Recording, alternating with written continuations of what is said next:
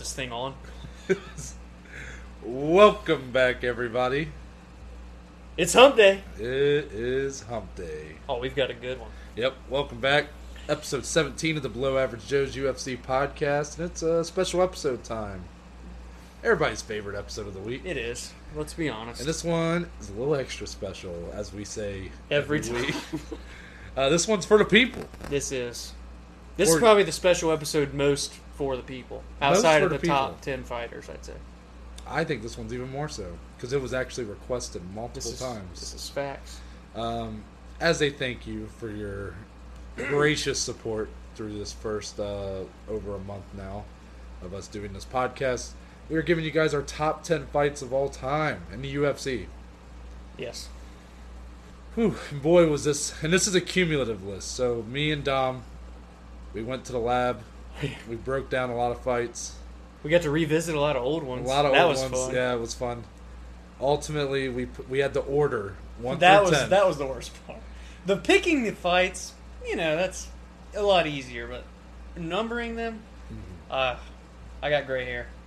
Yeah, it was a bit of a challenge. We had some arguments. We had some Laughs, cries. Yeah, we laughed, we cried, we yelled, we did everything. But here we are. And then we started yelling about Tony versus Poirier. Yeah. Somehow that just always comes up. It's just pain. My favorite NBA team just got reverse swept. Yeah, I told Dom. NBA semifinals See, for the West. Here's Dom's problem.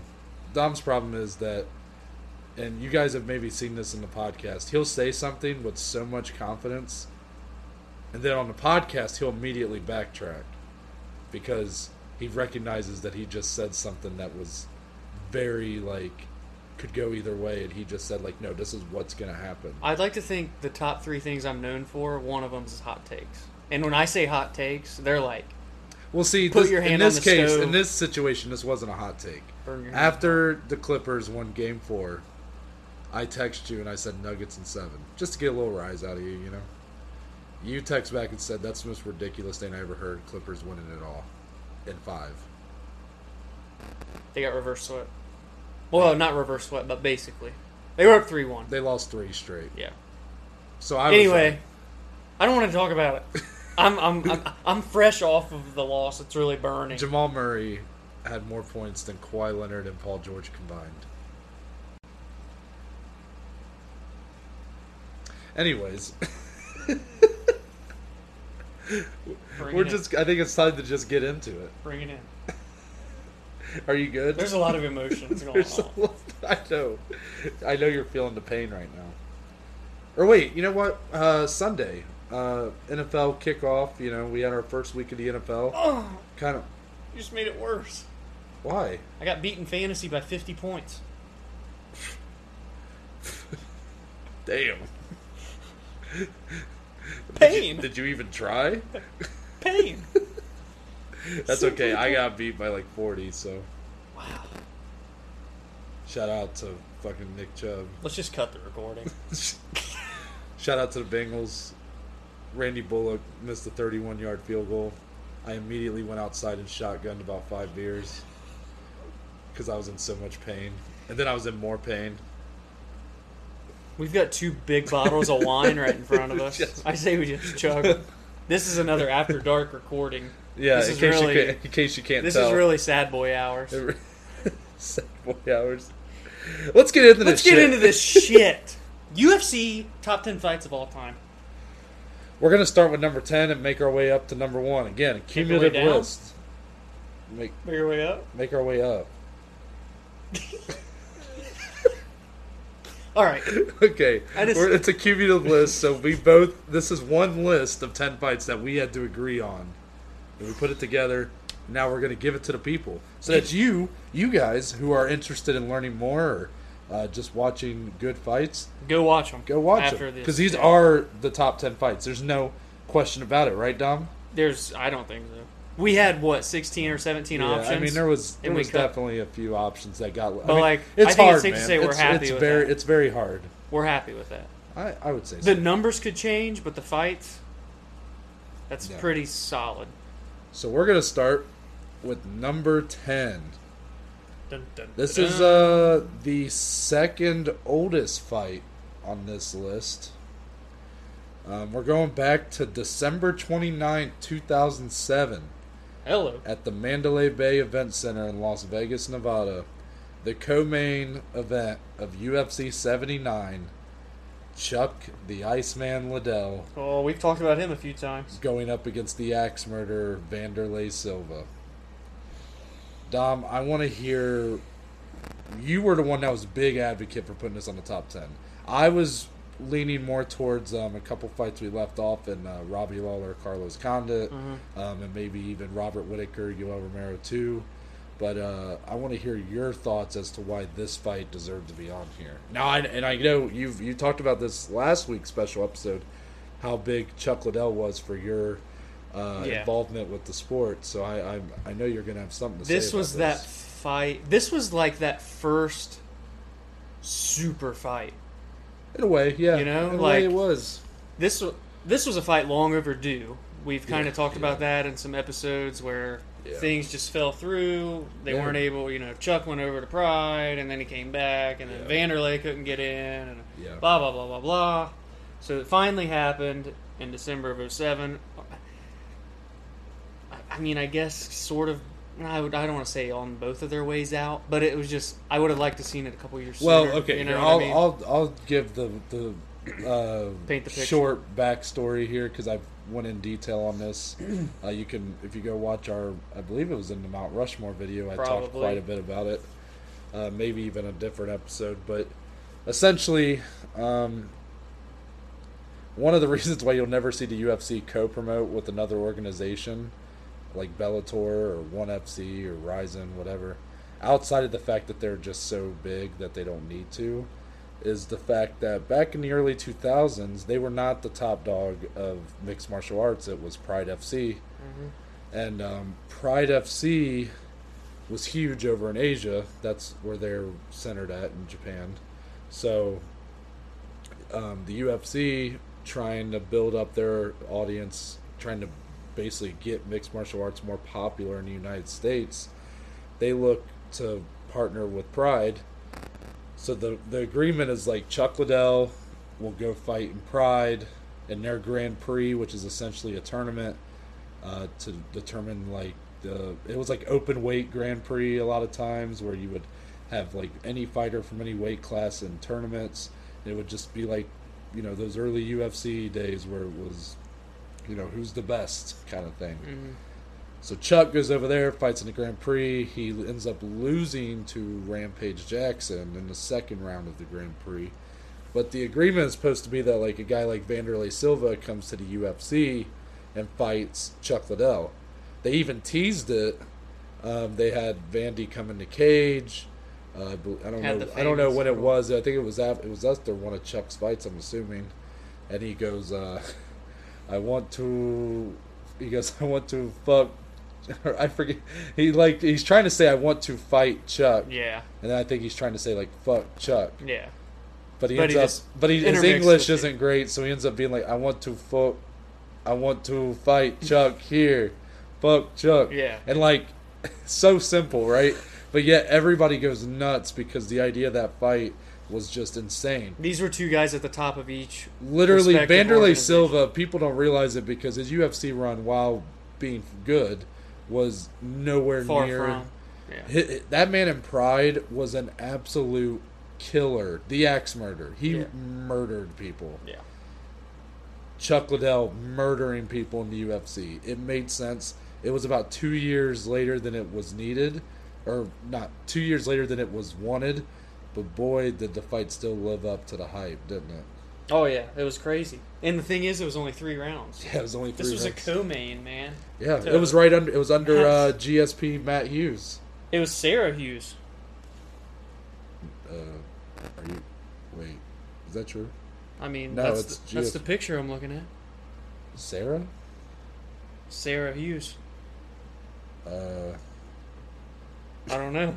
It's showing me GSP Hughes. Okay, well, either way. I don't know what's going on. I don't know. Someone look up UFC 79 main event. Oh yeah, that is St. Pierre on your. My poster is completely different. Anyways, But the results say GSP beat Matt Hughes by armbar in the second round. okay, we'll go with that.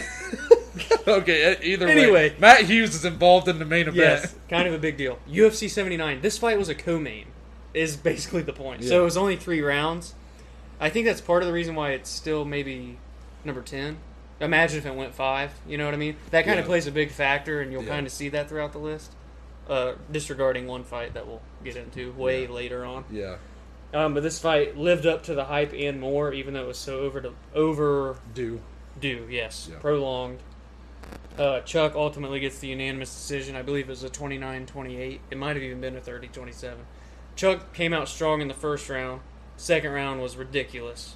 Like, both people just battering each other. Yeah. Both didn't even look like the same person at the end of the second round.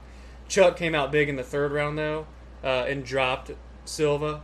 And that's what kind of, like, solidified the fight. Yeah. But, like, being that these guys were 2 fighters, kind of that first big super fight, cross-promotional, super big deal, long overdue, 2 superstars known globally. Right. It's hard not to... Well, you look at where they were in their career at this point, because Chuck Liddell just lost the belt at this point. He was 38 Yeah, when he this had fight just happened. lost the belt to Rampage. Vanderlei had just made his way over to UFC. Definitely, I believe he had already fought in the UFC. I could be wrong on that. But you see these guys that are past their prime, but yet they go in there and it doesn't matter. Yeah. It does not matter because they both looked incredible in this, and they just went back and forth for all 3 rounds. Yes. Ultimately, Chuck getting the majority of the exchanges in his favor, I would say, landing the harder shots, I guess. Definitely the bigger shots. But you see kind of where their careers even went after this. Sure, Vandy ended up sticking around the UFC for quite a while and even went over to Bellator for a little bit. But Chuck, obviously, after this fight, he had that 3 This fight. was probably that last part. It was like the last hurrah for his Chuck Liddell. chin was like, we're done. Yeah. As soon as that fight ended, he's like, we're done. It was the last hurrah for the Iceman. It was like his swan song or whatever. And what a way to go out, basically. Yeah, Even though he didn't, you get what I'm saying. Yeah, and it was the co-main, man. Yeah. Imagine if that was 5 rounds. Yeah, that would have been nuts. Or, I mean, originally when they wanted it to happen, they both were champions, and it would have been. Yeah, that would have been crazy. What could have been. Yeah. But, yeah, I mean, overall, it's a fantastic fight. I was leaning towards the couple others I mentioned earlier, but it's hard to deny it, especially... I like to put things into, like, a historical aspect, as you'll see later. You look at, like a time capsule kind of thing. So it's, like, for the time, and this fight was, like, clearly top 3 fights of all time when it happened. Yeah. And, like, there's no question about that.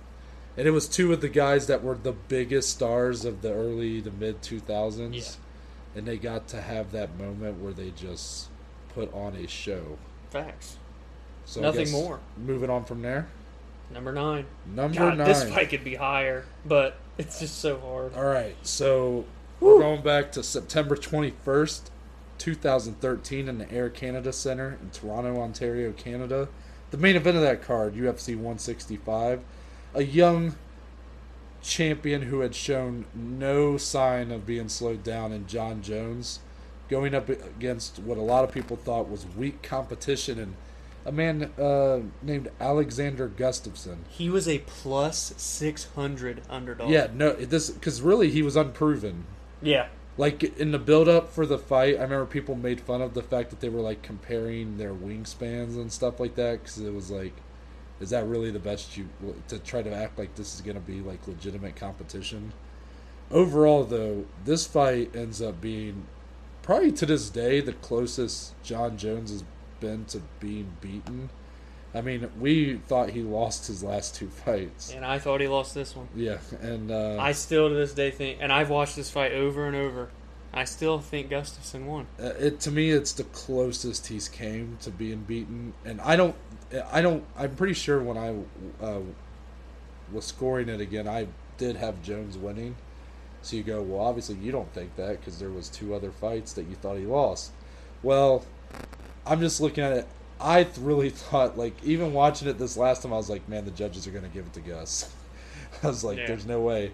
And yet, obviously, they didn't. Yeah. But Dom, I want you to give your thoughts on this fight. It was the 5-round war of a main event. This was the first time that we ever got to see John Jones truly get tested, and did he ever? Like you said, a young up-and-comer that no one even knew of. Like, who's this dude from Sweden? Yeah. Like, he kind of put the country on the map for the UFC in a way, in that region over there.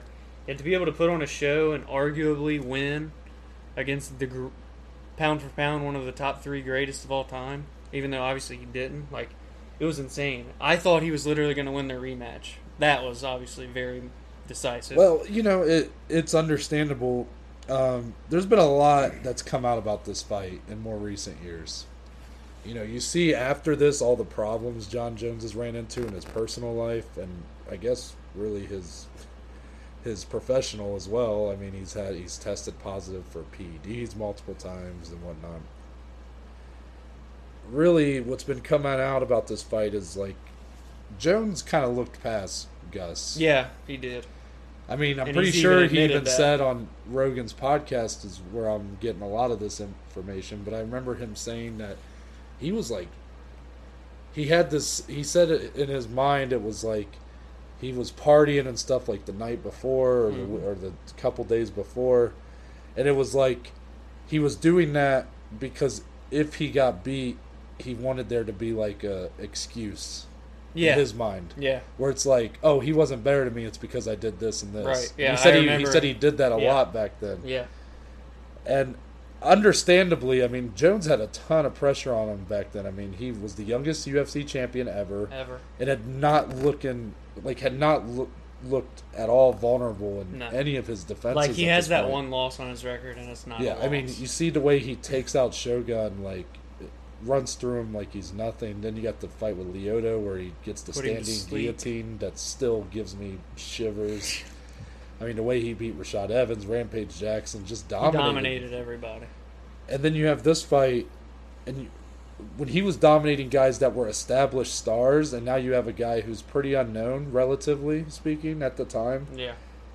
And Gustafsson, man, had a great game plan. The first guy to take... Didn't he take He was down? the first guy to ever take John down. Yeah. And he did it multiple times. Yeah. 2 or 3 and, times. And Gus is not known as a wrestler. And by Jones any- is an incredible wrestler. And, like, Gus has never been known for Yeah. that. He's always been a stand-up technical striker, and yet he was taking him down multiple times. I think what was very obvious in this fight was that Jones had not seen a guy that was able to match that kind of reach and that kind of... It was the first guy that was, like, literally the same size as him. Yeah. And you saw he had a lot of troubles kind of figuring it out, right? Yeah. Getting that... He could tell he was uncomfortable early on with what Gustafsson was doing because he's very technical. Yeah. So Jones maybe not training the hardest, maybe not as prepared as he should be. He looks quite vulnerable early on, especially. He does have a big comeback. I believe it's the 4th round. He lands that He hit, like, a spinning back elbow. that pretty much turned the tides of the fight in the Jones' favor in the later rounds. But man, was it so close. Yeah, so, I mean, I had Gus 1, 2, 3, John 4, 5. I think the 3rd round's probably the one that... It's the deciding round. It's like, do you think it turned enough in the Jones' favor there, or was it the elbow that really started it? This won the fight of the year in 2013. It was obviously fight of the night for that pay-per-view. There's just something to this day. I would watch this over and over. It's like such an incredible fight. It was for a title. You can't get on a bigger stage for a bigger, prize. And to see John finally get tested when no one thought that anyone could even come close to him, that's what was like made this so special. What's I think. wild to me is Jones got a unanimous decision out of this, Yeah. and one of the judges even gave him a 49-46. It's crazy. That means 4 rounds to 1. Yeah. And I don't see how he saw that, but yeah, it was. You could tell, like, when Jones was done with that fight, he was like, "Damn!" Like, you could see it when they announced him as the winner. He was like, "I got lucky." Yeah. I think that was one where you looked at him. He's like, "Did I win this?" Yeah. As they're standing there waiting for the judges. And really, man, Gustafsson, like, he's probably one of the top 5 fighters that's never won a belt in the UFC history. Yeah. He's an you look, incredible he had that fighter, title fight with Daniel Cormier at UFC 192, another really close decision that Cormier got. I mean, he's always been like right there. You know, he had that fight. I think it was in Sweden. He headlined a fight night with Anthony Johnson, and Johnson knocked his ass out. Yeah. But then he has the rematch with Jones. There's a lot of controversy behind that because you have the picogram thing. Oh yeah, the fight got moved from Vegas to Los Angeles. It's in like a week, and ultimately Gus does not have quite the same level of success he had in the first one. He just looked a little bit slower. The first round he had kind of that same strategy, the leg kicks, keeping the distance, but then John took him down and just dominated. It was just he looked a little more tentative, a little more slower, I guess. I don't know. It just seemed like Jones had, like, when you look at him at this time, they both looked very even, and then by this point in 2019 or whenever that fight the second fight happened, it looked like Jones had still improved since the first one, and Gus had kind of taken a step back, maybe. Yeah. Overall, though, incredible fight in itself, and it really will be something that I feel like this is definitely going to be a fight I don't think gets forgotten about over time because of who was involved, especially with John Jones, who's considered obvious top 3 fighter of all time, probably the best all-around mixed martial artist we've ever seen, and you saw him so close to defeat. Yeah. And now you look at what's happened to him recently. Yeah. You're like, oh, he's arguably lost 2 more. Yeah. You know, but yeah, he's up there for a reason, right? He finds the ways to win, no matter how hard the fight is. Mm-hmm. So, moving on from there, number 8. It's one of our more recent fights. This is, I think, the second most recent one. On April 13th, 2019, at the State Farm Arena in Atlanta, Georgia. Oh my God, what a pay-per-view. UFC 236, the co-main event. It was for the interim middleweight championship. Correct. You have Kelvin Gastelum and Israel Adesanya. Can we just take a second and shout out Dustin and Max Holloway too? That was who the main headliner. evented for the interim lightweight belt. See, people talk shit about this card going in because people don't like interim belts. These were. This pay-per-view was amazing. These 2 fights back to back. Yeah. Unbelievable. Again, Unbelievable. people don't like interim belts, so there were a lot of complaining before this card about there being 2. But guess what? You have 2 of the best 5-round fights on the same card. Yes. And this one being the better of the 2 and ultimately being one of the best ever. Yes. Imagine if this had only been 3 rounds. Thank God it wasn't. 2019 Fight of the Year. Yeah, go ahead. UFC 236 Fight of the Night. Undefeated Israel Adesanya. The stud, tough as nails, Kelvin Gastelum. Yeah.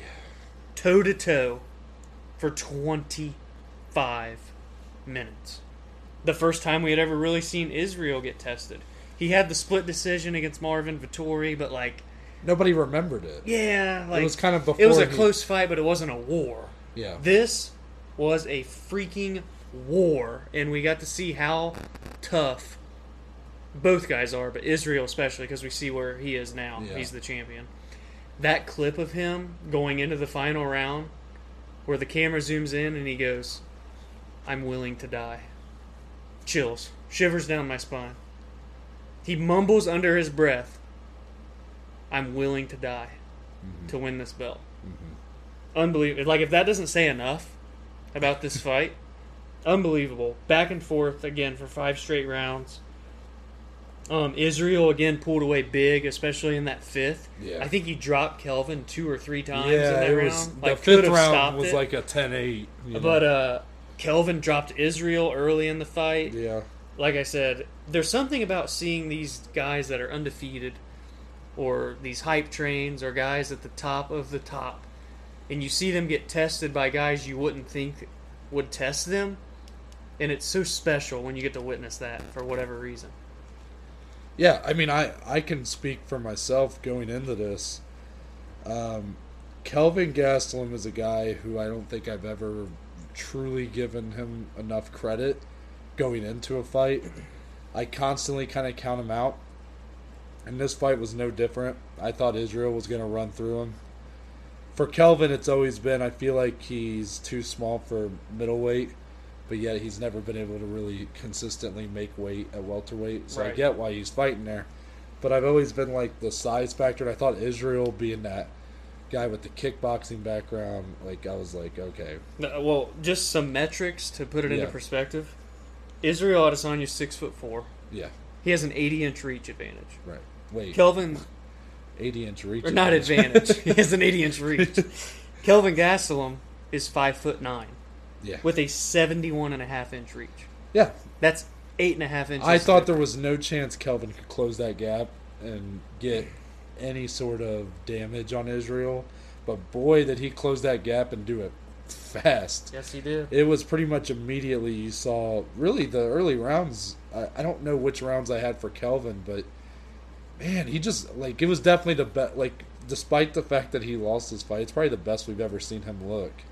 Oh, yeah, especially as of recently. Yeah, well, you know, it sometimes guys have It was a war, man. You know what's crazy, too? He's kind of like Max. Kelvin's only 28 years old. That's crazy. That's wild. Like, he's younger than Israel by 2 years. Yeah, and yet it didn't seem like it, you know? It's crazy, man. That's why it's like you have to almost measure these things in, like, fight years rather than their actual And a fight age. like this takes many years off of your fight Yeah, year. it really does. And, again, like you said, you had never seen Israel be tested. And really, since then, you have not seen him. Like, the fight with Whitaker, he was not, like, he Knocked him out. He went through Whitaker much easier than he did Gastelum. And then Yoel doesn't count as a fight. The Yoel spar. Yeah. Was, Shit, it wasn't even a spar.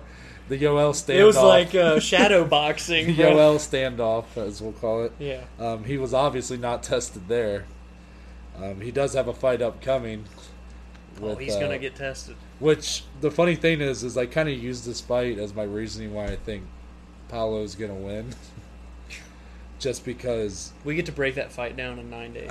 And I don't want to get too much into that. But, again, man, like, you just saw two guys that just, you know, everybody was shitting on the interim belt. You saw two guys who wanted to be a champion. That's exactly They looked at this like this is for a belt. And that's what I love so much is, like, it doesn't matter. You can sit there and say, like, oh, they shouldn't have interim belts, or they shouldn't just throw them out there if the champion just fought 6 months ago, or right? Whatever. You can say that, like, hey, that's fair. But guess what? For these fighters, they did not care. No. They went out there and fought like it was a title fight, and more. Yeah, they fought for their life. Yeah, man.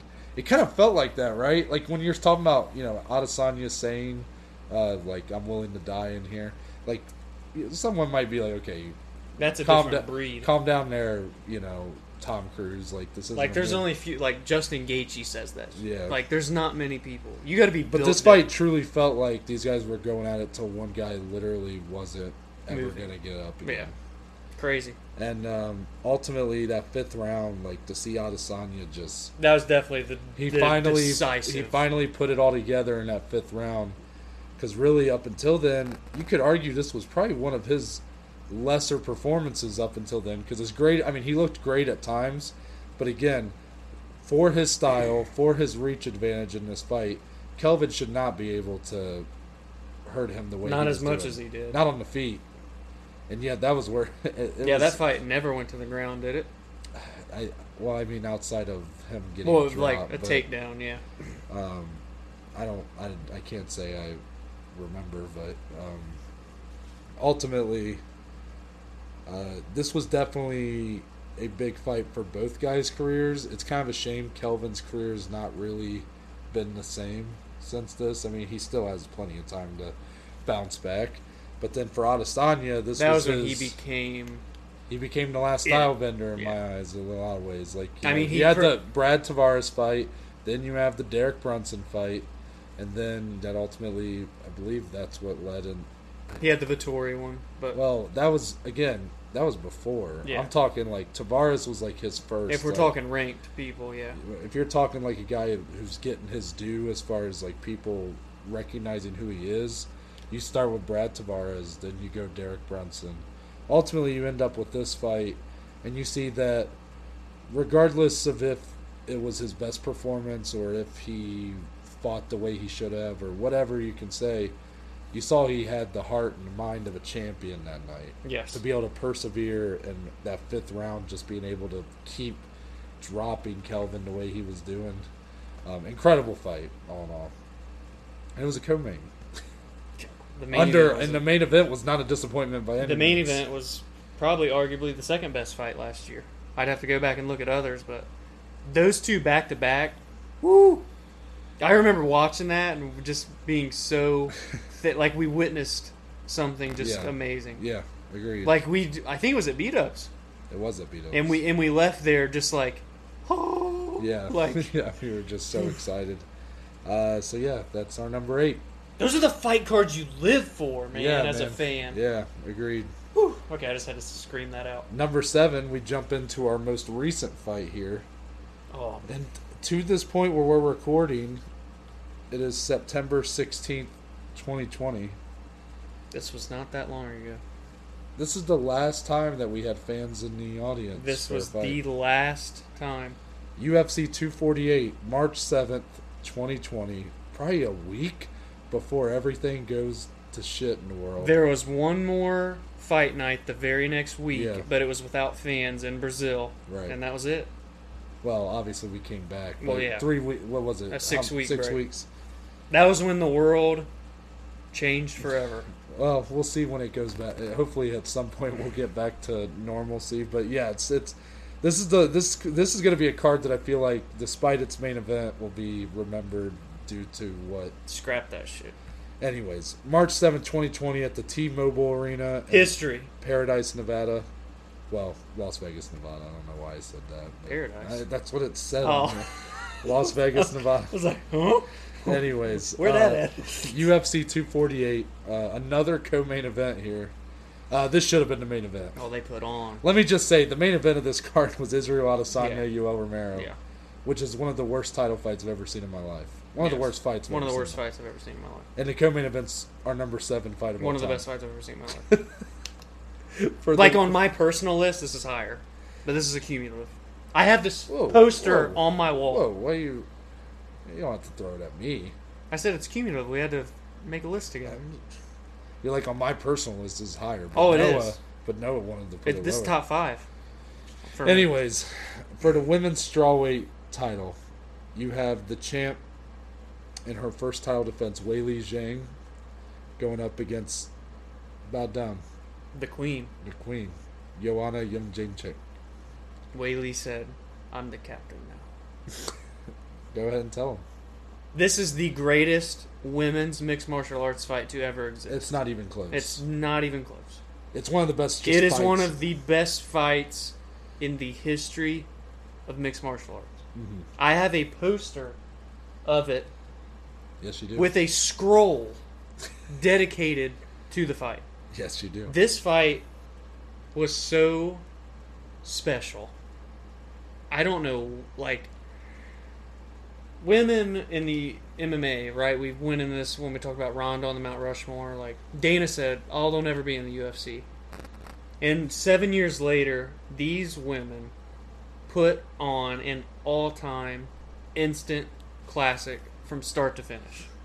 Like, when I say back and forth for 25 minutes, there's no other way to even describe it. Joanna's head blew up like balloon. Balloon.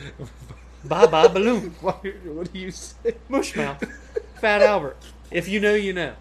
Listen, she didn't look like the same person. Crazy. Now her head just kind of swells up bad in fights, but this was bad. Dude, that wasn't just some swelling, bro. She had 2 foreheads. I'm not even. It sounds mean. Like, I'm not even making fun of her. This shit. Well, what's crazy is she recovered relatively fast. yeah, from it that. went. I remember. Funny enough, I did not watch this live. this. You didn't? No. I know, isn't that crazy? Carry on. Okay. Ultimately, I saw the picture of her head before I watched the fight, and I went, "Dear God, Brutal. what did they do to my woman?" It was... This fight just leaves me utterly speechless for the most part. I can't just go into more detail other than the fact that it was just absolutely amazing. You don't see women's fights like this. No, you don't.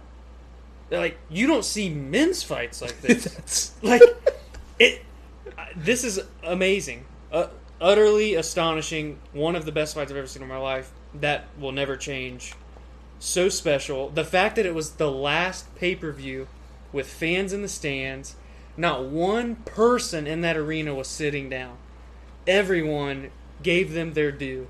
Yeah. And recognized what they were all a part of witnessing. See, And the fact that was the last pay-per-view with fans, this year, obviously there'll be fans again, hopefully. yeah, hopefully it's... But, like, so historical and special. Well, this is what's funny is we both share the same hot take of we think that the fights have been better without fans. But then you have a fight like that, if you don't have the fans in the audience, like, man, what a waste. Not really, but you know what I mean? Like, you love to have, like, just the people just feeding the fighters. Well, like, energy. the closest comparison for 2020, if we're talking an event with fans and without, this fight had fans, and then the second best fight of the year, Dustin Poirier, Dan Hooker, no fans. You know what I mean? That's Yeah. kind of the spectrum. Yeah. You also need to look at, like, where both these fighters were at the time. And really, I mean, it's kind of where they still are. But at the time, Weili had won the belt in August The of 2019. first ever Chinese champion in the UFC. Yes. In August of 2019, Weili wins the belt. In China. At like 4 a.m. our time. So I didn't get to see it live. From Jessica Andrade, who a lot of people had pegged to be like a paper champ in a way, because she was dominated by Rose in their title fight, but then she gets kind of a lucky slam that knocks Rose unconscious. I don't want to say lucky. I mean, it took a lot of power to do it, but you get my point. But a lot of people didn't think Jessica was really champion material. So then Weili beats her in less than a minute. Starched. Very convincingly, obviously. That was masterful. But then you have to wonder after this, okay, is she really a champion? So now she's going up against who, to this day, is the best women's strawweight we've ever seen. 6 title defenses. Yeah. And she proved that she is championship material. And on the other end, you have Joanna, who, man, after her title run, she gets beat by Rose in a huge upset at Madison Square. It was Madison Square Garden. 217. Yeah, UFC 217. Then she loses an immediate rematch by decision. That was a great fight. Great fight, close fight, but ultimately Rose clearly won. Then, she has like a fight with... I remember she fought on a fight night against... was Shevchenko Tisha, next? No, she fought Tisha Torres as like a co-main on a fight night. Beat her pretty easily. She ends up getting a title fight with Valentina. That fight, what an exciting, going into that, that's an exciting aspect. Yeah. that's a super That was fight. at flyweight, too. Yeah, she was going up. Valentina wins that. So you see, like, for a lot of people, Joanna has kind of been, she's not what she used to be to the casual, or I don't want to say to the casual fan. I mean, she's been losing more often, but... a lot of people thinking that she's lost a step. Well, it's been like a year since she fought. Oh, okay, I just sounded like an idiot. I was thinking of the Michelle Watterson fight last year. She won that to get the title shot again. Sorry. She proved that, like, she's still the top of the heap. Oh. I mean, she arguably won that fight with Weili. I don't think so, but it was very debatable. Like, you could definitely make an argument. Was that a unanimous for Weili? Oh, unanimous 3-2? It was split.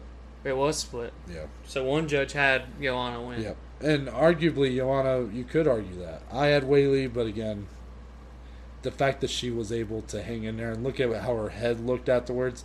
You don't get your head looking like that without taking some, like, you were hurting. I'd love to see the stats on that fight. Strikes. Yeah, I mean, and you, to your point about, like, I don't want to sit here and sound like some douchey guy talking about women's fighting, but you just don't see you don't see a lot of women's fights like this. You know, outside of the top women of the sport, when you're talking about Amanda Nunes, Valentina Shevchenko, maybe even Holly Holm to a lesser extent. But, like, even still, they're not 25-minute wars. No, like, they're really not for the most part. And, I mean, this one, though, was just... like, the fact that you saw the amount of damage these two women could take and the amount that they could dish out for 25 minutes, it showed a lot. It showed quite a bit for, you know, the male viewer, the male-dominated viewership that the UFC has. For them to be able to see women able to dish it and take it at least as well, if not better than the men can most of the time, is definitely a positive if I've ever heard one. And for anyone that just recently listened to our most recent episode, the recap of UFC Vegas 10, take that amazing 25-minute main event between Watterson and Angela Hill. Mm-hmm. How great was that fight? Right. Times it by 10. Yeah. That's really... No, it was truly an incredible fight, and until we see, like, let's say we don't get fans for a long time, like longer than even I'm thinking, this fight will probably continue to become more historical than it already is. So that's our number 7. I'm struggling here, man. I feel like I'm losing my breath here. We're not even in the top 5 yet. We're close. We are. One more. Number 6. January 1st, 2011. Going back a little bit. At the MGM Grand in Las Vegas, Nevada. My oh my. UFC 125. The main event of the evening. A rematch between Frankie Edgar and Gray Maynard. Now, this fight was for the lightweight championship, 155-pound belt. These two had fought two or 3 years before this fight on a fight night, I think, or a very low-profile fight. Gray Maynard got a pretty unremarkable decision, I would say. But boy, that fight now, like, once this one happens, it's like, damn, like, okay, that fight was bigger than people thought at that time. Mm-hmm. Well, this went on to become a trilogy. Yeah, because this is the second. Yeah.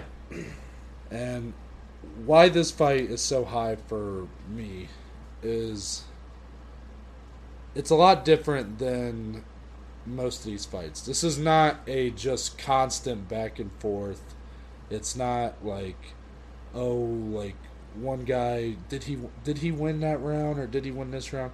It's pretty clear who's winning these rounds. This is top 5, top 3 comeback of all time. Oh, even though it didn't even end in a freaking win. Literally, I think this fight was a draw. I think you only put it at number 2 behind Silva. Sonnen, yeah. Only because he didn't ultimately get the win. Right, here. I agree. But first round, essentially, Gray Maynard, nicknamed the Bully, he bullied Frankie Edgar. It wasn't even competitive. I'm telling you, that round could have been a 10-7. Was it a 10-8 though? I think so. I wonder. Yeah, that's why. Just because that's how it was a draw then. Yeah. So, if we're talking days when we didn't get 10-8s that often in 2011. No. You know what I mean? Gray Maynard dropped Frankie Edgar, I believe, 3 times. I think it was 3 times. That's bad. And that's bad. All 3 of them looked like it could have been done. Yeah. That fight could have been stopped. You know, Gray was in his head just like, what do I got to do? Yeah. What do I have to do? And he's right for asking, because ultimately, second round, more of the same. I don't believe Frankie gets dropped. He might have, but it's not as bad of a round for Frankie, but Gray is still putting it on him. Yeah. And then you got rounds 3, 4, and 5 where Frankie comes back. Michael Scott would say, my, how the turntables. My, how the turntables. And man, did he come back in a big way. Somehow able to recover. Gray starting to slow down, tire out, something that kind of haunted him for a while. And ultimately, if you look at the judges' scorecards here, they were 47-47 on, I want to say, or sorry, it was, no, I'm wrong on that. Okay, it was 47-47 on one scorecard. And then you had 46-48 on another one and 48-46 on another, which, wow, what a trio of scorecards there. So, point being that 2 of the 3 judges thought that Frankie won 3 of the 5 rounds, I think is what I'm trying to say there.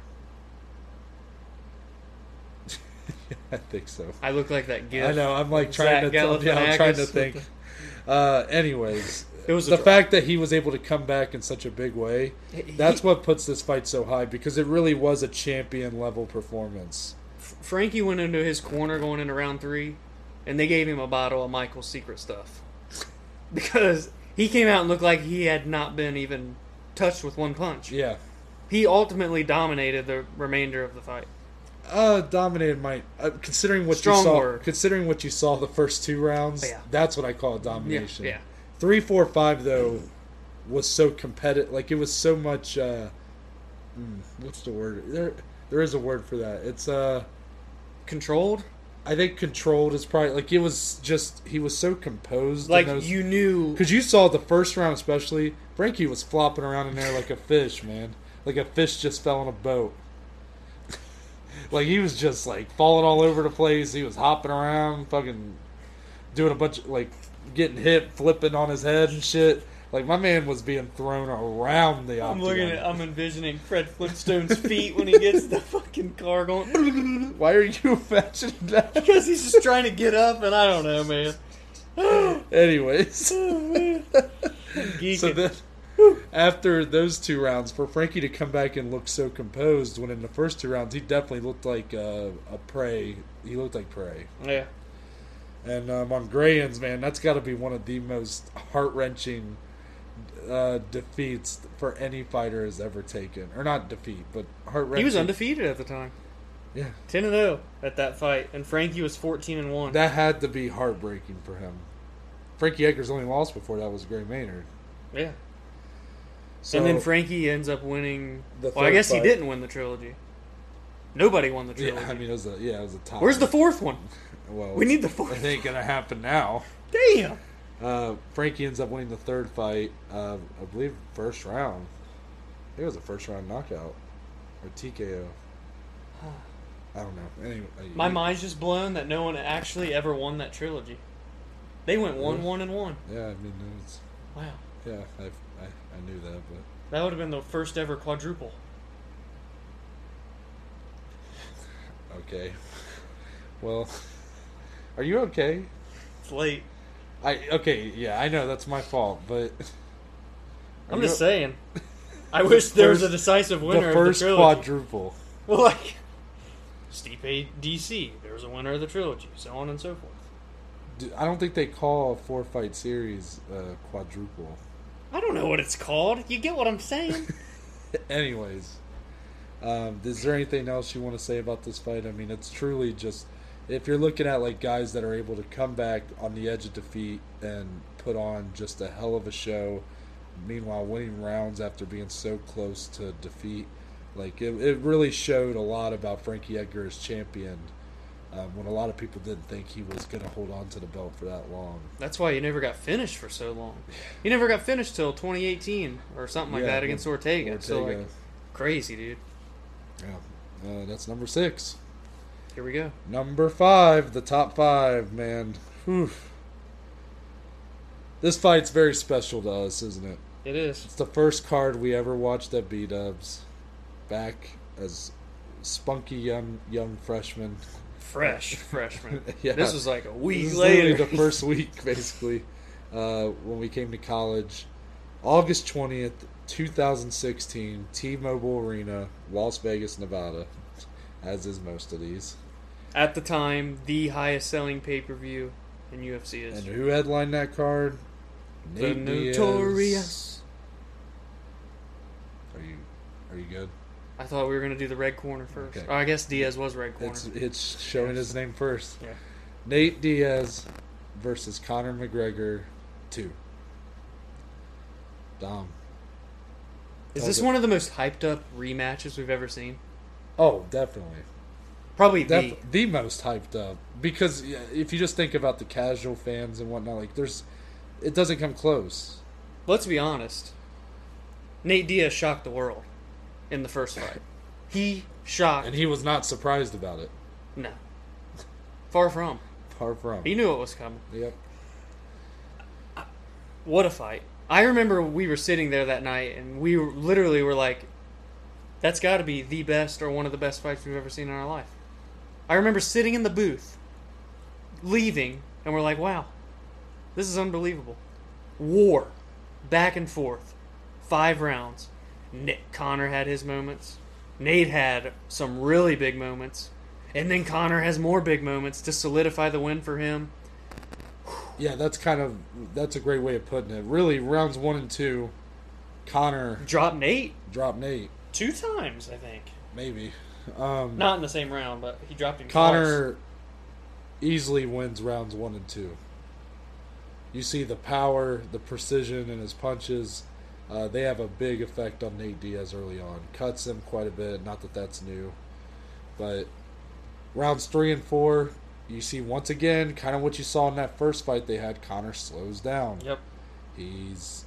That's always been something that's been a knock on him in his career. His inability to kind of go at the 5 rounders, you know. Yep.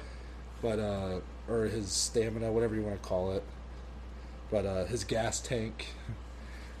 He looks tired. Oh, yeah. And Nate starts smacking him around, starts putting him up against the cage, starts really wearing him down. The clinch work was brutal. Yeah, the clinch big work. Body shots. That was really what this fight was. It was Conor with the precision and power and the punches versus Nate trying to grind out that dirty clinch. boxing that him and Nick are so good at. In rounds 3 and 4 is when you saw him having the most success. Round 5, back and forth.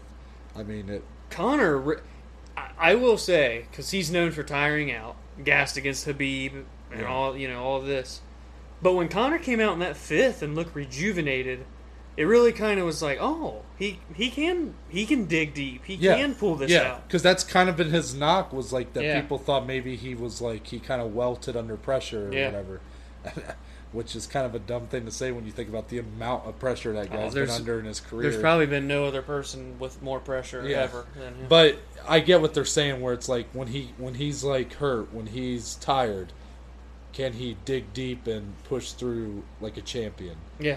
And this fight really proved that for him. And it proved a lot for Nate. It proved that it wasn't just a fluke, that he's really that damn good. Oh, yeah, man. Because, I mean, you could argue that this fight should have been a draw or that Nate should have won. I remember in that beat-ups, again, I've always been more of a Nate Diaz guy. Not that I hate Conor McGregor, but just, I've always liked the Stockton boys. I think they're fun. But I remember in that beat-ups, I thought it was a draw. Yeah, I don't think I could say a winner. When I watched it back, I thought Conor won the fight. It was a little more clear to me. Now, I mean, you saw for Conor, this was, again, this is his immediate rematch after that shocking loss at 196 against Nate Diaz. A fight that he got submitted in the second round. And then after dominating the first round. Yeah, and then for him to come back here and, again, a lot of pressure on him. He's headlining a card against a guy he just lost to 6 months before. And they're like, all right, go prove that you're actually better than him. Again, he had the rocket attached to his back. It was the gas was starting to run low. It's like, are we going to is he really going to be the biggest star the sport's ever seen, or is this fight? Because this fight, if he loses this fight, I mean, I'm not saying he wouldn't have went to the heights he did. I mean, he seemed like he was already pretty much there by this point. But again, like, if he doesn't win this fight, does the fight with Floyd Mayweather happen? Does the fight with Eddie Alvarez happen? Does the fight with Khabib ever happen? No. I'm going to say no. It completely shakes up the landscape. I mean, you might be looking at Nate Diaz versus Eddie Alvarez. Like, there's these levels to Conor McGregor's superstardom, right? Yeah. He beats Mendez. Right. Huge. Yeah. Superstar at that point. Superstar. Starches Aldo in 13 seconds. Yep. Global phenomenon. The world is yours, kid. Yeah. Loses and chooses to get the rematch up a weight class because he wanted to run it back at the same exact weight class, same rule set. This was at 170, by the way, for anybody who didn't know. Yeah. Neither of their natural weight classes. Conor was at the time the 145-pound champion and was looking to double champ at 155. Yes, he was scheduled to fight for the 155-pound belt. Rafael dos Anjos. And then Nate stepped in on short notice because RDA got hurt. Still a fight I wish we could have seen, by the way, Conor and RDA, but I digress. So Conor loses. Everybody's like I picture the dude in the front row when the Undertaker lost at WrestleMania for the first time. That was everybody's face when Conor lost. Yeah. That was the MMA equivalent. He had looked unbeatable, especially once you come off that Aldo win. Like, come on, man. Aldo hadn't been beaten in a decade, and he gets beat in 13 seconds. Are you serious? So for him to come back, again, highest pay-per-view buy rate at the time. It's not anymore. It is another Conor fight, but, you know. When he won this... Yeah. 3 months later, he's fighting for the lightweight belt. Madison in the Square best Garden performance of his career. against Eddie Alvarez. Then he has the world tour with Floyd Mayweather. And then the Khabib fight. I mean, like I just said, if he doesn't pull through in this one... None of that may ever happen. I mean, maybe it does still happen because of how big of a star he was at this point, but I don't know if it does. It doesn't happen as quickly, I can tell you not that. to the level. It's hard to sell him against Eddie if he loses this fight again. And it's 1-1. Yeah, that's something I was going to say. I'm still disappointed, and maybe we still get that fight, but I'm still disappointed we never saw a third one. I remember when I watched it, Conor... I watched the post-fight, sorry. Well, yeah, the interview, post-fight interview with, Joe Rogan in the cage with Conor. Conor said, he'll rematch him, but he needs to come down to 155. The trilogy needs to be settled at 155. Both of their natural weight classes. Right. Wow. What a show it would be. I hope we get to see it one day. It's crazy we haven't. Really, I really you think can't. about the money involved in that? The fact that it hasn't is such a shock to me. Now, I know Eddie Alvarez fight happens. That's huge. Him getting that second belt. Floyd Mayweather fight happens. That's bigger than MMA. That's combat sports in general you're talking about. You're talking about a worldwide, just a worldwide event. And then obviously he wants the Khabib fight. And then after the Khabib fight, he has the fight with Cowboy. It's kind of been a weird last few years for Conor. But man, Nate Diaz is fighting again. Now it's looking like it's going to be him versus Masvidal to start off 2021. Maybe we get that fight in 2021. I don't know. I don't know if that fight ever happens again. They still talk shit to each other all the time. Well, with Nick saying he wants to return now, Conor tweeted, he's like, line them up. He just wants that, to fight both now the that brothers. that would be cool. But I overall can't say enough good things about this fight, and the fact that it wasn't a title fight. There was no title fight on here, and it still broke the record for the most pay-per-view buys at that time. That just speaks to the power of this rivalry and for Conor McGregor in general. Yeah. And it was it's the best fight of his career. And long overdue respect for Nate. Yeah, and I love that, it proved that Nate is legit. Don't let his record fool you. Yeah, sure, the guy's taking his licks in the UFC. He's taking his losses. He just lost to Masvidal in his last fight, but that guy is legit. He's as game he's a as legend. they come. He's a legend in the sport. Yeah. And I'm glad that now people give him the respect he deserves. So that's number 5. Number 4. I love how we both just did a deep sigh there. Number 4. November 19th, 2011. At the HP Pavilion in San Jose, California. This was the first UFC event in San Jose. Fun fact. Yeah, nice. before that, San Jose was the base. That area was the base for Strikeforce. So it was the first UFC event in San Jose. You get UFC 139, headlined by Mauricio Shogun Hua and Dan Henderson. Another. Now, I want to say you were a huge advocate for this being this high. And going into it, before we kind of went back and watched it again, I was like, I remember it being a great fight, but is it really, like, over Nate Connor and, like, Edgar Maynard? Like, is it really that? Like, is it number 4? Yeah, it's number 4. So I want you to talk about it, though. This reminds me of Chuck Vanderlei in terms of the... how do I want to put it? Like, the stakes, I guess. Like, neither of these guys were champion, if I'm not mistaken at the time, right? This was just a 5-round, straight-up main event. Yep. Both of these guys were former champions in Pride, UFC, and Strikeforce. Both. That's insane. Yeah. That these two got to fight each other. Two legends. A fight that was long overdue, probably too. It's shocking to me that fight had never been scheduled in any of these organizations prior. This, of course, led to an eventual rematch as well. But this is the first fight between Shogun and Dan Henderson.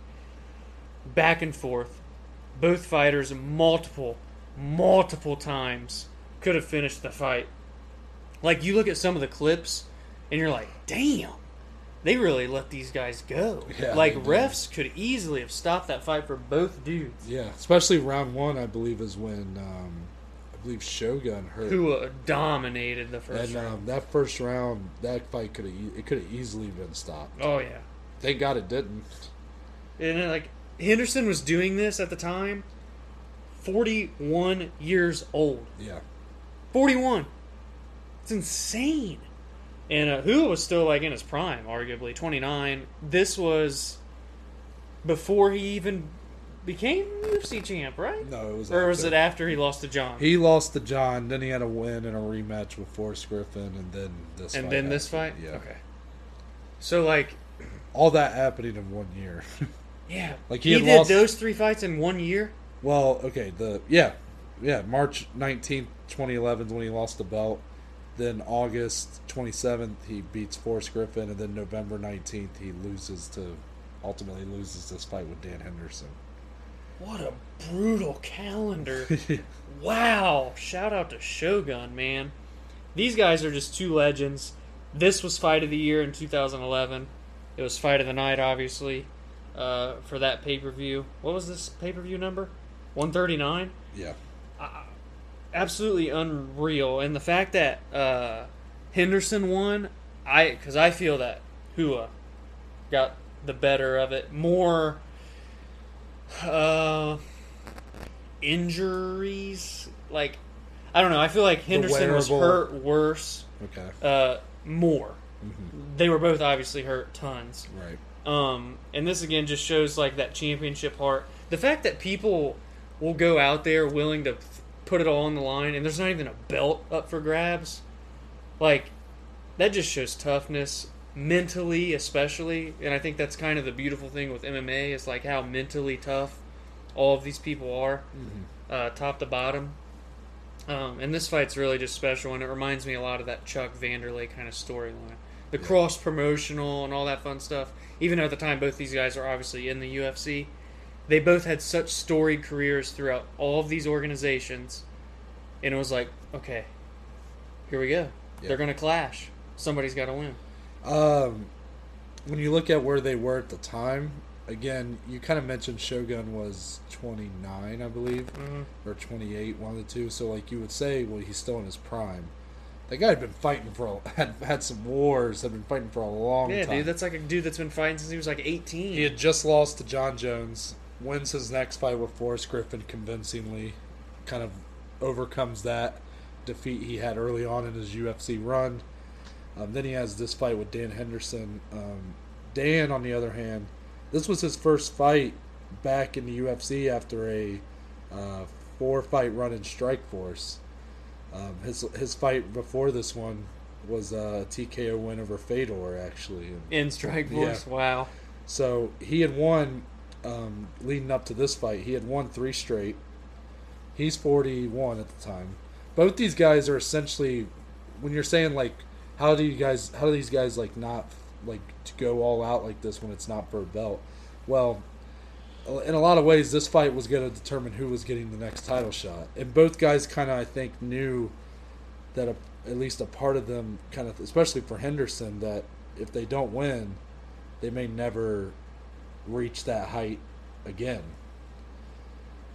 So Henderson ends up ultimately getting the unanimous decision win. He scheduled the fight, John Jones, and that's when you have the first ever canceled UFC event, UFC 151, I think is what it was, where John Jones or Henderson has to pull out a couple weeks before the event.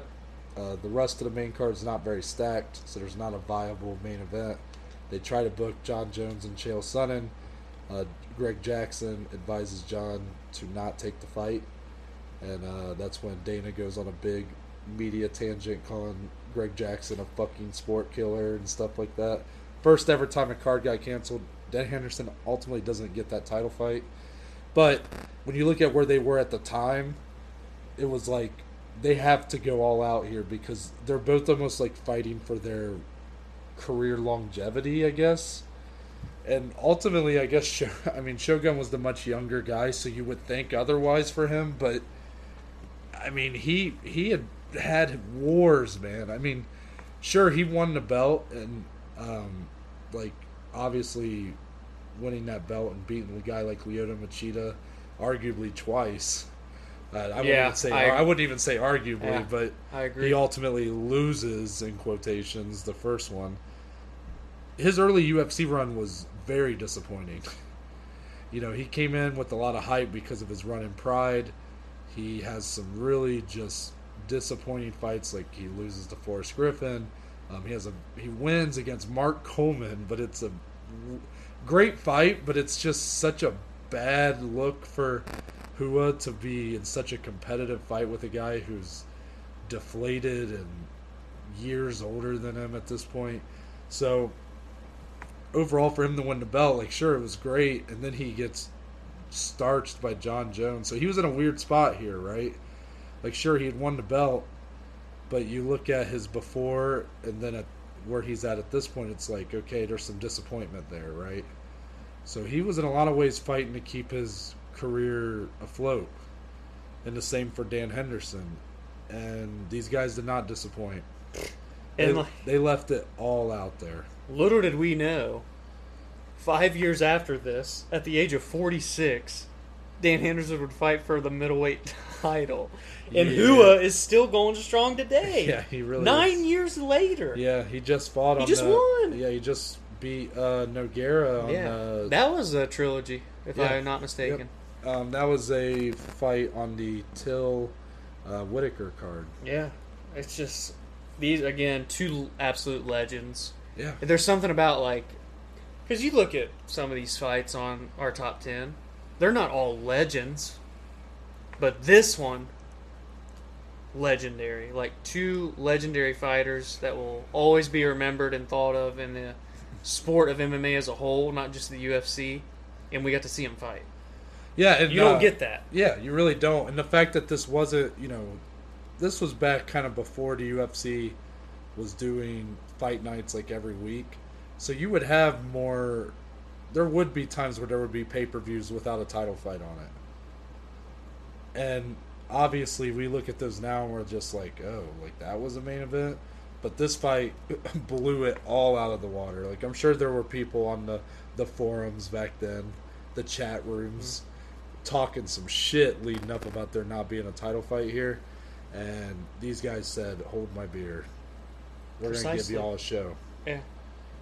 I love both these guys. And the fact that really neither of them were negatively affected by this fight afterwards. Because they went for quite a bit longer and had great careers ahead of them. So ultimately, they all left it out there and they were able to prosper because of it. So that's number 4. We're in the top 3. Whew, and I'm so excited to talk about this next one. I am so excited. I'm just going to be honest. This is my personal favorite fight of all time.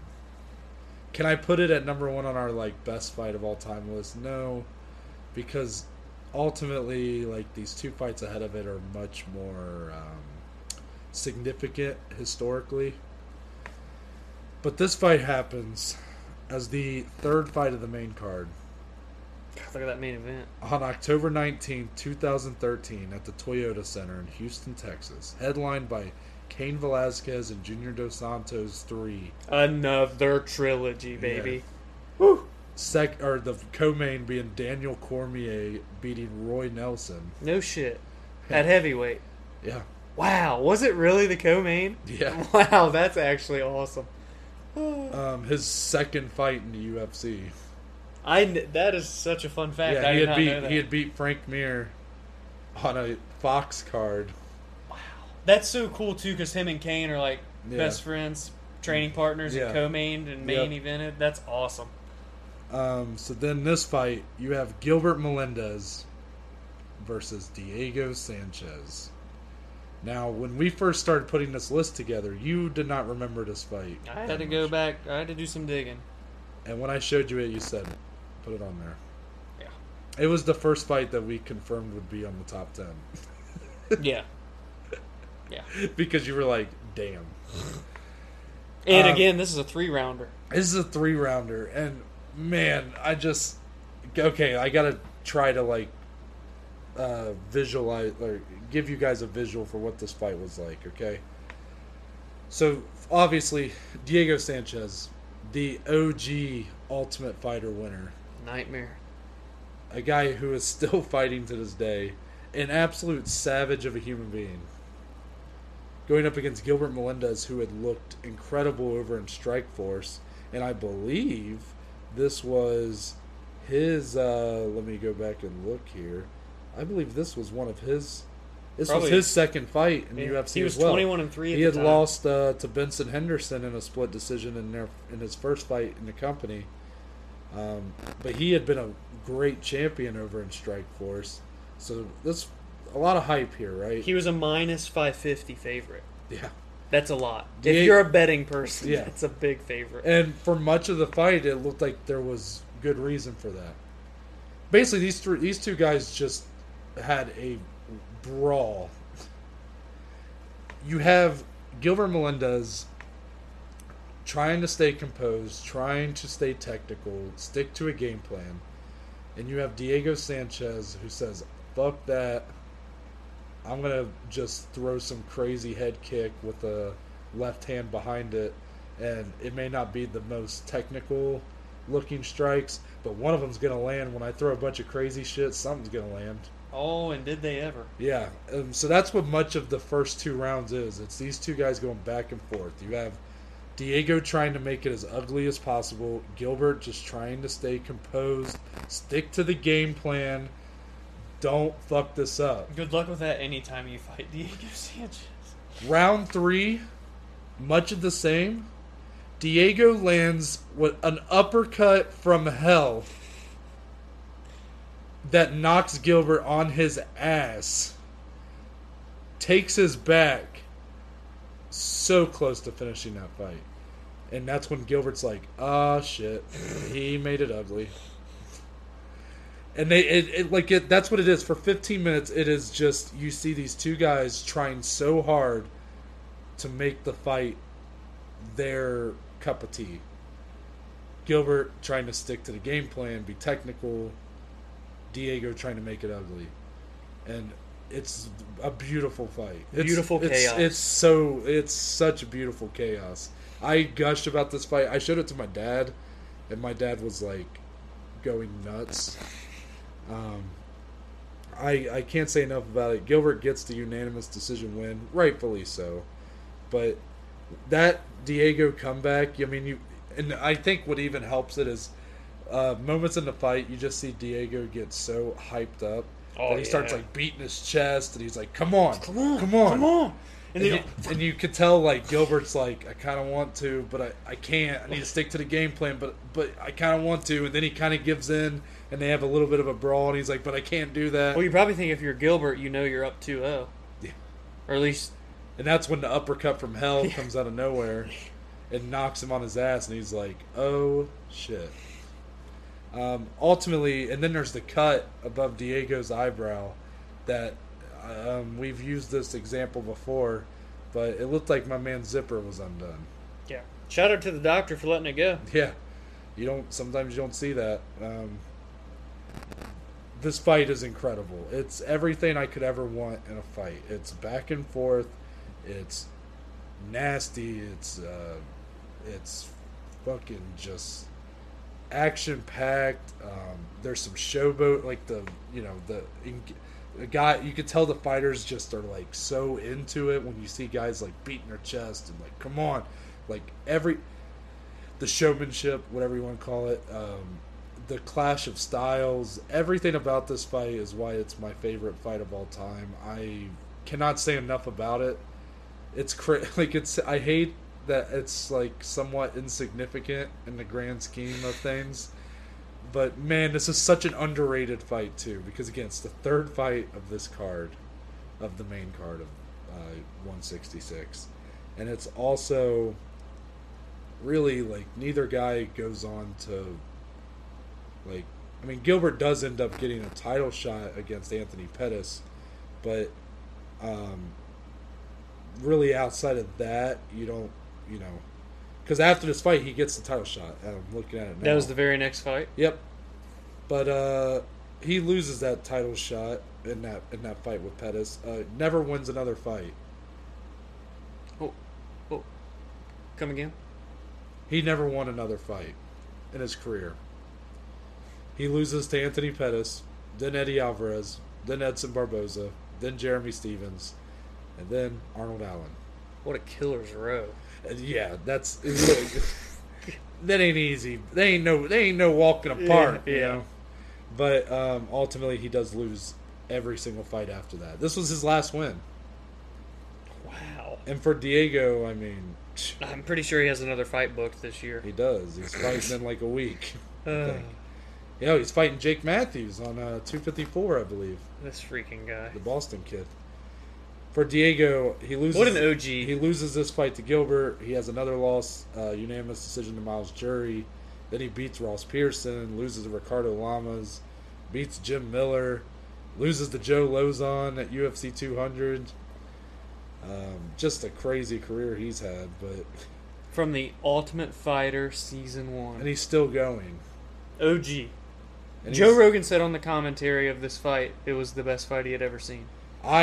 Now, to this day, I don't know if that still stands. I'd love to ask him. Yeah. Joe, we want you on the fight. I mean, if there's one fight, really this whole list, like the reason why I was so excited to make this list was so I could tell people about this fight. Oh, I'm sure it's by far the most underrated on the whole It's list. The most on the whole list. I mean, you have a ton of title fights on here. You have a ton of high-profile matchups.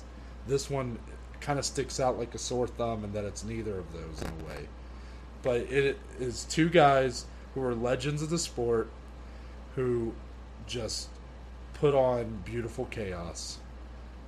And I'll leave it there because I feel like I'm kind of just repeating myself. But like, there's not enough words to describe how I feel about this fight. Please go watch it. If you're watching this, you've never seen it, please right now go watch it, or even look up the damn 4-minute clip that. Yeah, even the highlights. Yeah, because we watched those before this too. But yeah, I'll leave it there. Was there anything you wanted to say? That was your baby. That was take the reins on it. Number 2, the most important fight in UFC history. Mm-hmm. I was trying to get Dom to put this at number 1, but you'll see why it can't be. But number 2, we're going back to April 9th, 2005. The oldest fight on this list. I just got chills. At the Cox Pavilion in Las Vegas, Nevada. The Ultimate Fighter Season 1 finale. You have what is the co-main of this card behind Ken Shamrock, Rich Franklin. Rich Ace, baby. Wow. You have two guys who are they're the two finalists for the light heavyweight division Ultimate Fighter trophy, I guess. Yeah, and Harley Davidson and six-figure contract. Yeah. You have Forrest Griffin and Stephan Bonnar. God, we just talked about this on We last just week's talked episode. about this last Wednesday, and I'm going to talk about a lot of it again. I want to tell you guys, this is the most important fight in UFC history, and I can say with confidence, there will never be another fight more important than this one in the company's It single-handedly saved the UFC. history. Single-handedly saved the entire damn company, Dom. Two guys that had never even fought in the UFC before. Ever. Yeah. Saved the whole damn shit. Two unknowns. Look, man. Okay. Alright. This fight's 3 rounds. But imagine. It is a wild brawl of a fight. You have two guys that, again, never fought in UFC. They're not the most technical of guys at this time. Right. Especially a guy like Forrest Griffin, who's always been kind of a brawler style type thing. Stephan Bonnar was always like a wrestler. Mm-hmm. And he goes, fuck it. Let's bang. He goes, I didn't hear no bell. Put the dukes up.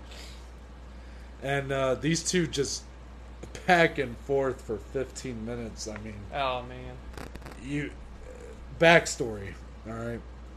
Again, the company, the UFC, is on the brink of going out of business, which basically spells an end for mixed martial arts in the United States, more than likely, at least for At the that time. time. I'm sure by now something would have came, but you know, it definitely is not looking great for mixed martial arts in the States. The UFC decides we need to make a big move. Reality TV is big at the time, and to this day is still somewhat relevant.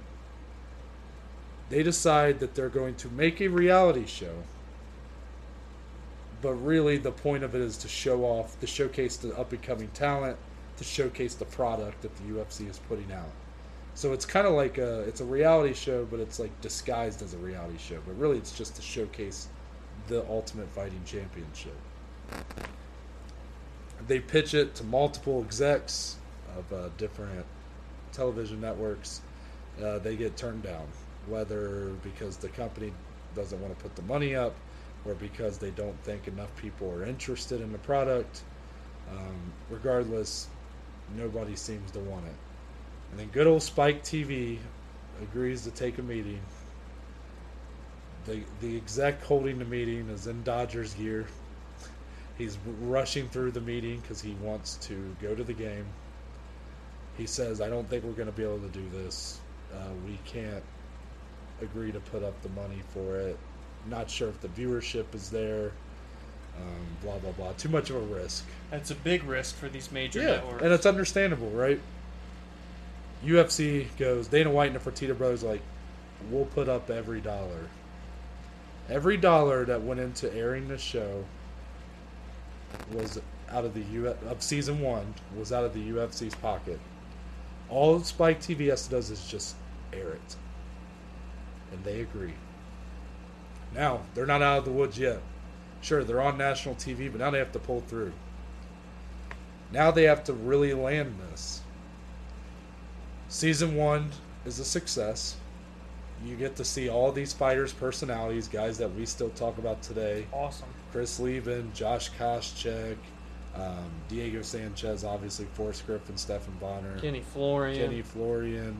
The list goes on. Mike Swick. Yeah. Just a laundry list of guys that you remember from that show. But Spike TV's not sold on picking it up for season 2. So the finale is going to be big for this. If the finale viewership pulls through, because normally your highest viewed episodes of a season are the premiere and the finale. They're like, okay, we'll agree to pick it up for season 2, but you really have to pull through here.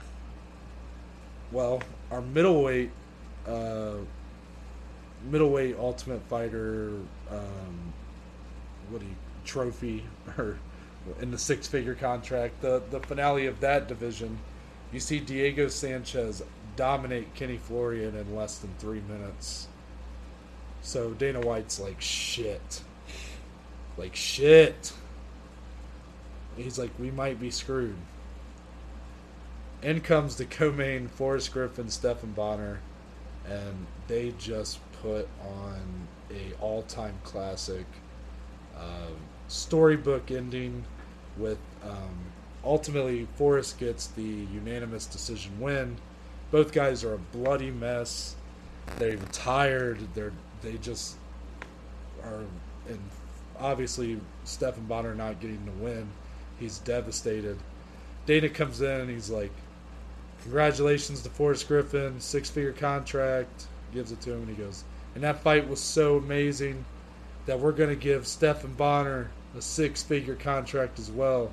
And the whole crowd goes nuts. Nothing's better than seeing Bruce's reaction in the octagon when that happened. Again, I said this on Wednesday. If you put this in a movie, people would go, well, that's kind of cheesy. But it really happened. It saved the company. This was the UFC's first ever live event on cable television. Yep. All their other events before this was on pay-per-view. Yep. Meaning that you had to buy it. Meaning that you had to be somewhat passionate and enjoy the sport. Now this leads me into this point right here. Mm-hmm. Being that it was free on cable television, casual fans got to tune in, and that's where it all started. Not only do you have your passionate fans, now you have people that said, holy shit, did you just see this fight? Mm-hmm. They're calling their friends. Yep. They weren't texting at the time. Or if they were on the flippity flip. And they're like, dude, have you ever heard of the UFC? You guys got to watch this. Let's get the pay-per-view next week. A domino effect. Boom, boom, boom, boom, boom. Here we are today. Yeah. The fastest growing sport we've ever seen. Especially at a global level. In this fight, I'm not being dramatic when I say this. This fight did it. Whew. Anyways, you made a great point. I was going to mention that about... At this time, you have to understand that it's not like today where you have social media, things are trending.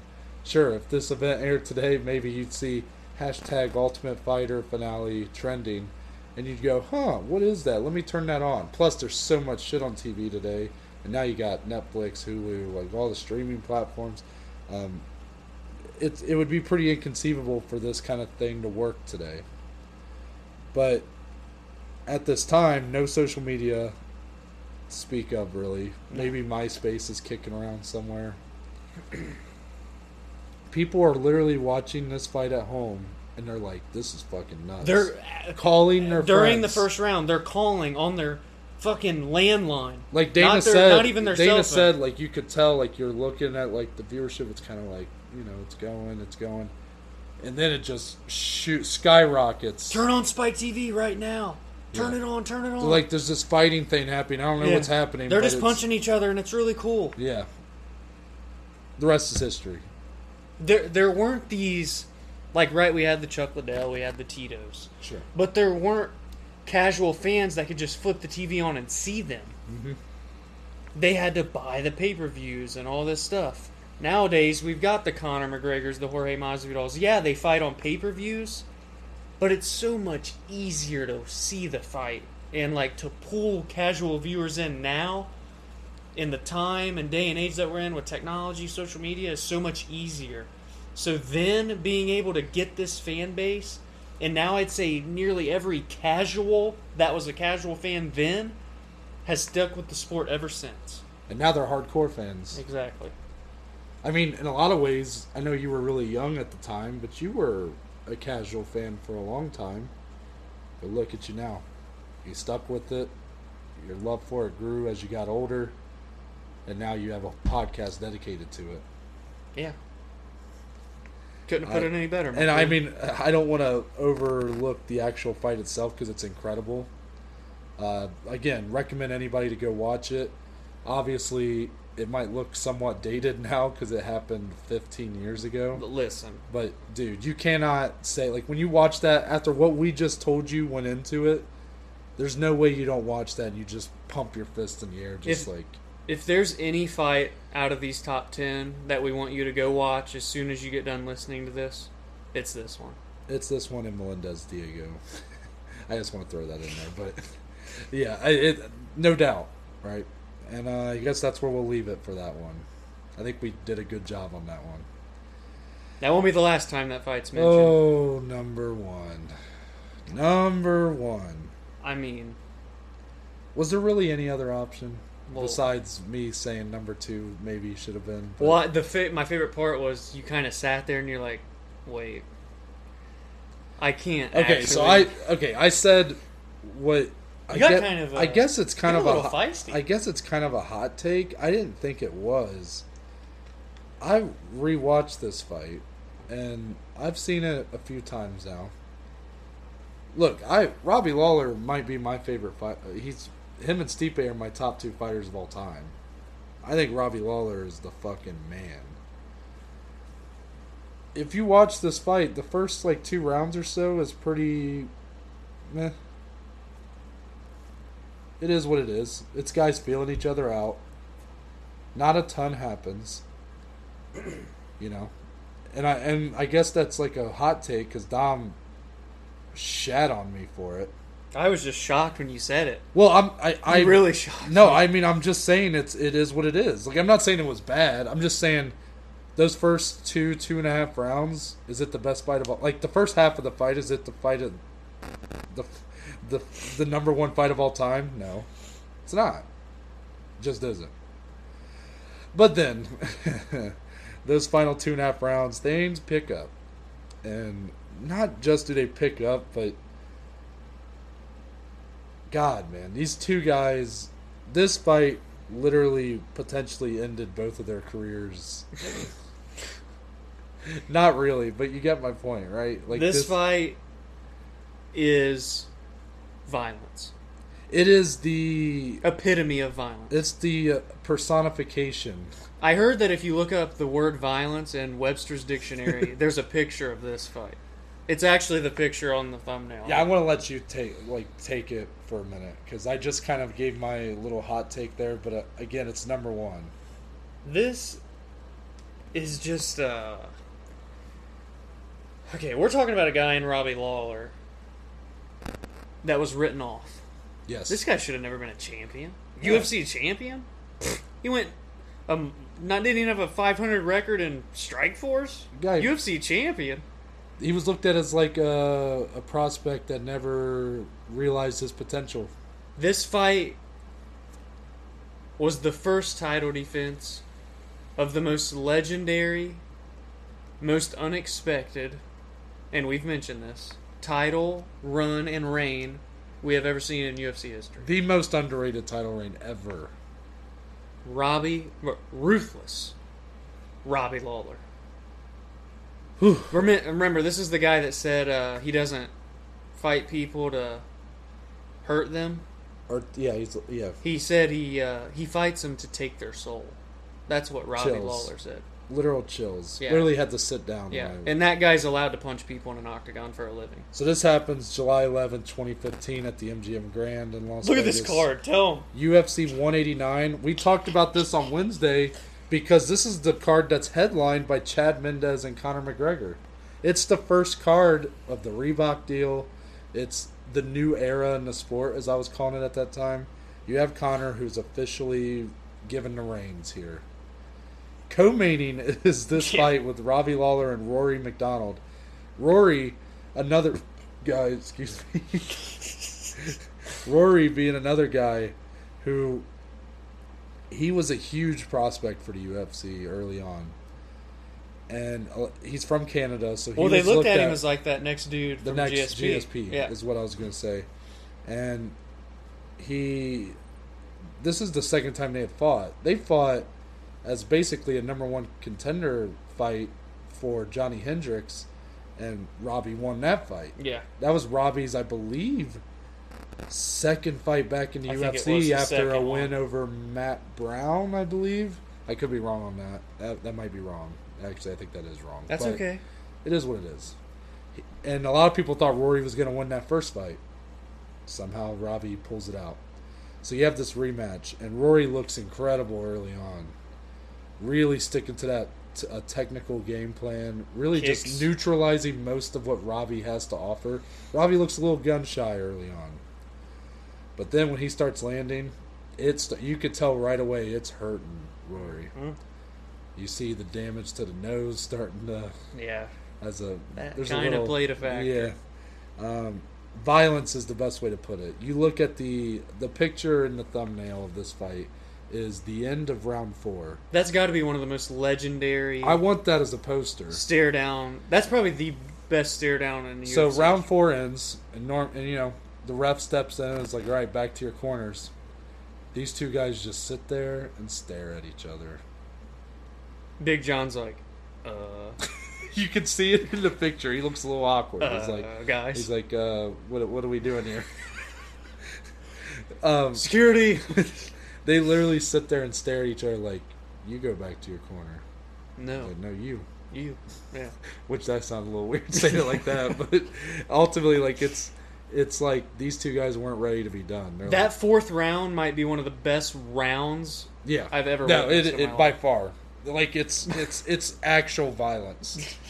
Both guys landing huge shots. They both look like they were just in a massive car crash. And literally, in between the 4th and 5th, Faraz Zahavi's talking to Rory, and he goes, 5 more minutes and you're a champion.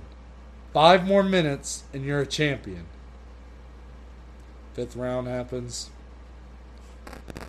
Robbie might be down here. He might be down on the scorecards. I feel that I had scored it that way. Yeah. Like 3-1. Like, he has to get a finish here to keep that belt. As great as the fight was, by the way. Super competitive. No, obviously. Of course. That 5th round happens, and you see these guys have brought each other to the brink of just death, basically. Oh, man. Robbie lands some crazy right hands. One lands right on the nose.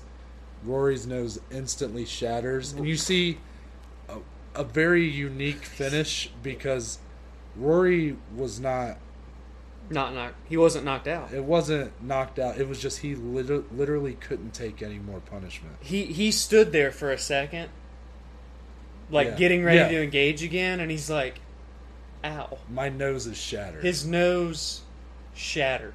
He covered up immediately and just dropped.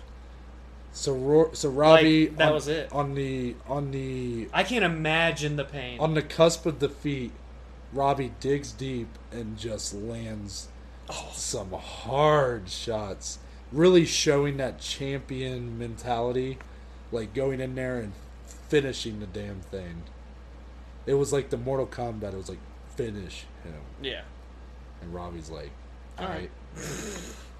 So, and then you even see, once the fight stopped, the trainer comes over, the medic, and they're like, they're helping Rory. And you see Rory like struggling to kind of like sit up, and you just see blood just pouring out of his nose. Meanwhile, Robbie's lip is split into 2 pieces. Split into 2 pieces.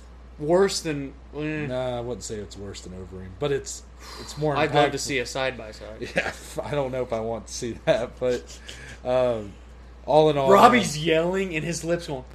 Yeah. It's flapping. So the post-fight, obviously Robbie's announced as the winner. Joe Rogan comes in, he's like, wow. And Robbie's like, he just goes off. Well, his coaches lift him up, and he does that, like, pointing at the ground. They're like, and still. His lips like... And he's like pointing still. Yeah, man. And he's like, I'm a fighter. I'm going to keep fighting. I'm going to keep coming. And I won't be beat, basically, kind of thing he does. And the fans are just loving every second of it because that dude's like, he's ready to keep going. He's so like hyped up. This is the most violent fight we've ever seen. Ever. And in a lot of ways, it might not have been for the best for either of the... I think Rory has said as much that this fight, I believe he said the way he fought was a mistake. Oh, a fight like this has to... He said like he feels like this fight neutralized a lot of where his career is now. Now he's in Bellator.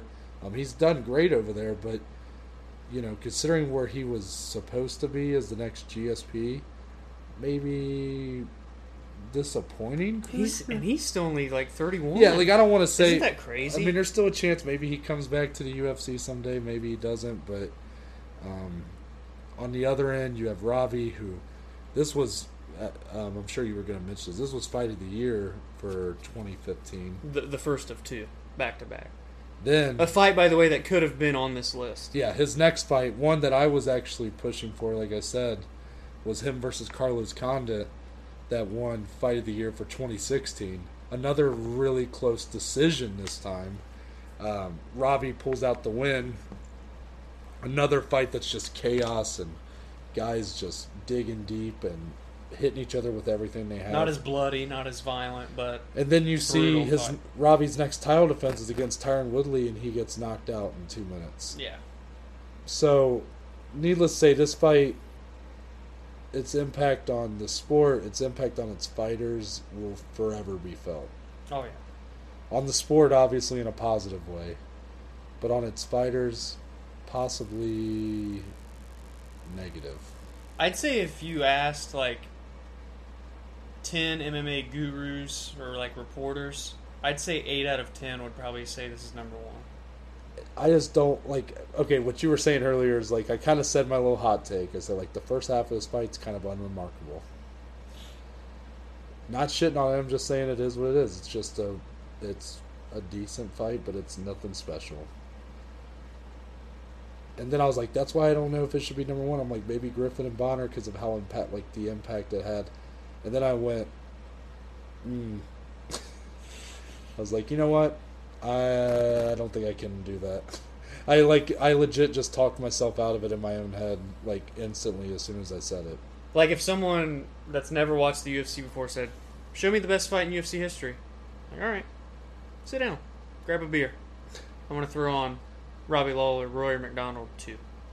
It's absolute chaos. It's violence. It's beautiful chaos, as I keep saying.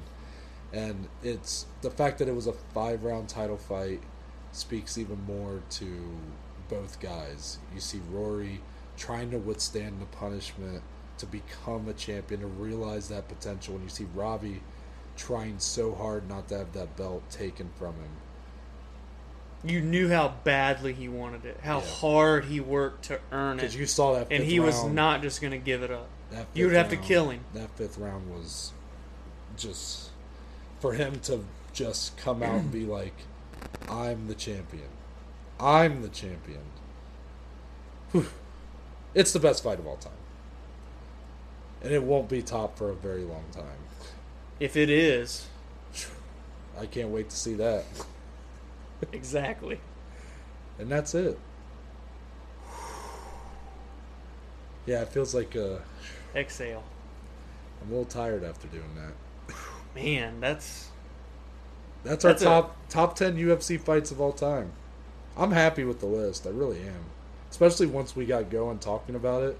I feel like I couldn't really move anything around. We hope our amazing community enjoyed it. Yeah, I mean, this was for you guys. It'd been requested multiple times. I hope that this is something that you guys enjoyed. We've enjoyed making it. Did not enjoy as much the as hard process as it is of building it. It'll be interesting to revisit this, maybe, hopefully, years down the line. Right. See how things change and whatnot. But for now, I'm very confident this is the top 10 for us. It's below Average Joe's top 10. And let us know what some of your favorite fights of all time are. Or even go back and watch some of these that we told you about. Let us know what you think. Do you think the first half of Lawler McDonald is unremarkable, or do you think I'm crazy? And you know how they can let us know? How? They can record a voice message with our sponsor, Anchor, that we could throw in a future episode to let our fans know. Well, I think that's a great segue into, Dom, where can they find you on social media? You can find me on Instagram and Twitter at DSalee14. As always, the best Instagram account there is. I'm just tooting our own horn. Anyway, Follow us at Below Average Joes _podcast. Look for us on all major listening platforms for podcasts: Spotify, Apple, Google. Go to Anchor, visit our website, give us a look. We just have a lot of links nowadays. We really do. But I'm so happy with it.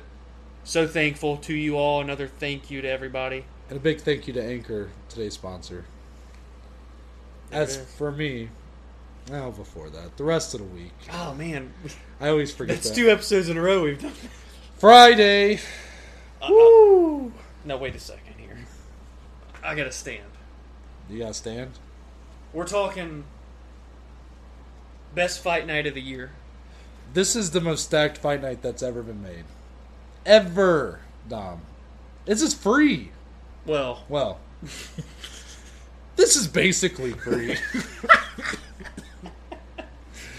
With for $4.99 a month, you can watch these fights. Be sure to subscribe to ESPN Plus today. Overall, Listen. It's Colby Covington and Tyron Woodley. 2.5 years in the making. Go on. Words aren't coming out. My hands. I don't know what to do with them. I don't know what to do with my hands. Co-main. Tell him. Or I'll tell him. It's Cowboy Cerrone. Donald Cowboy. Nico Price. Donald Cowboy. Who else is on He there? just had a baby. Hazmat Chimaev. Gerald Mearchart. The hottest prospect in the UFC right now. Johnny Walker. Ryan Spann. Your boy. You're a Johnny boy. Right, safe to say. Yeah, Johnny boy. Big fight for him.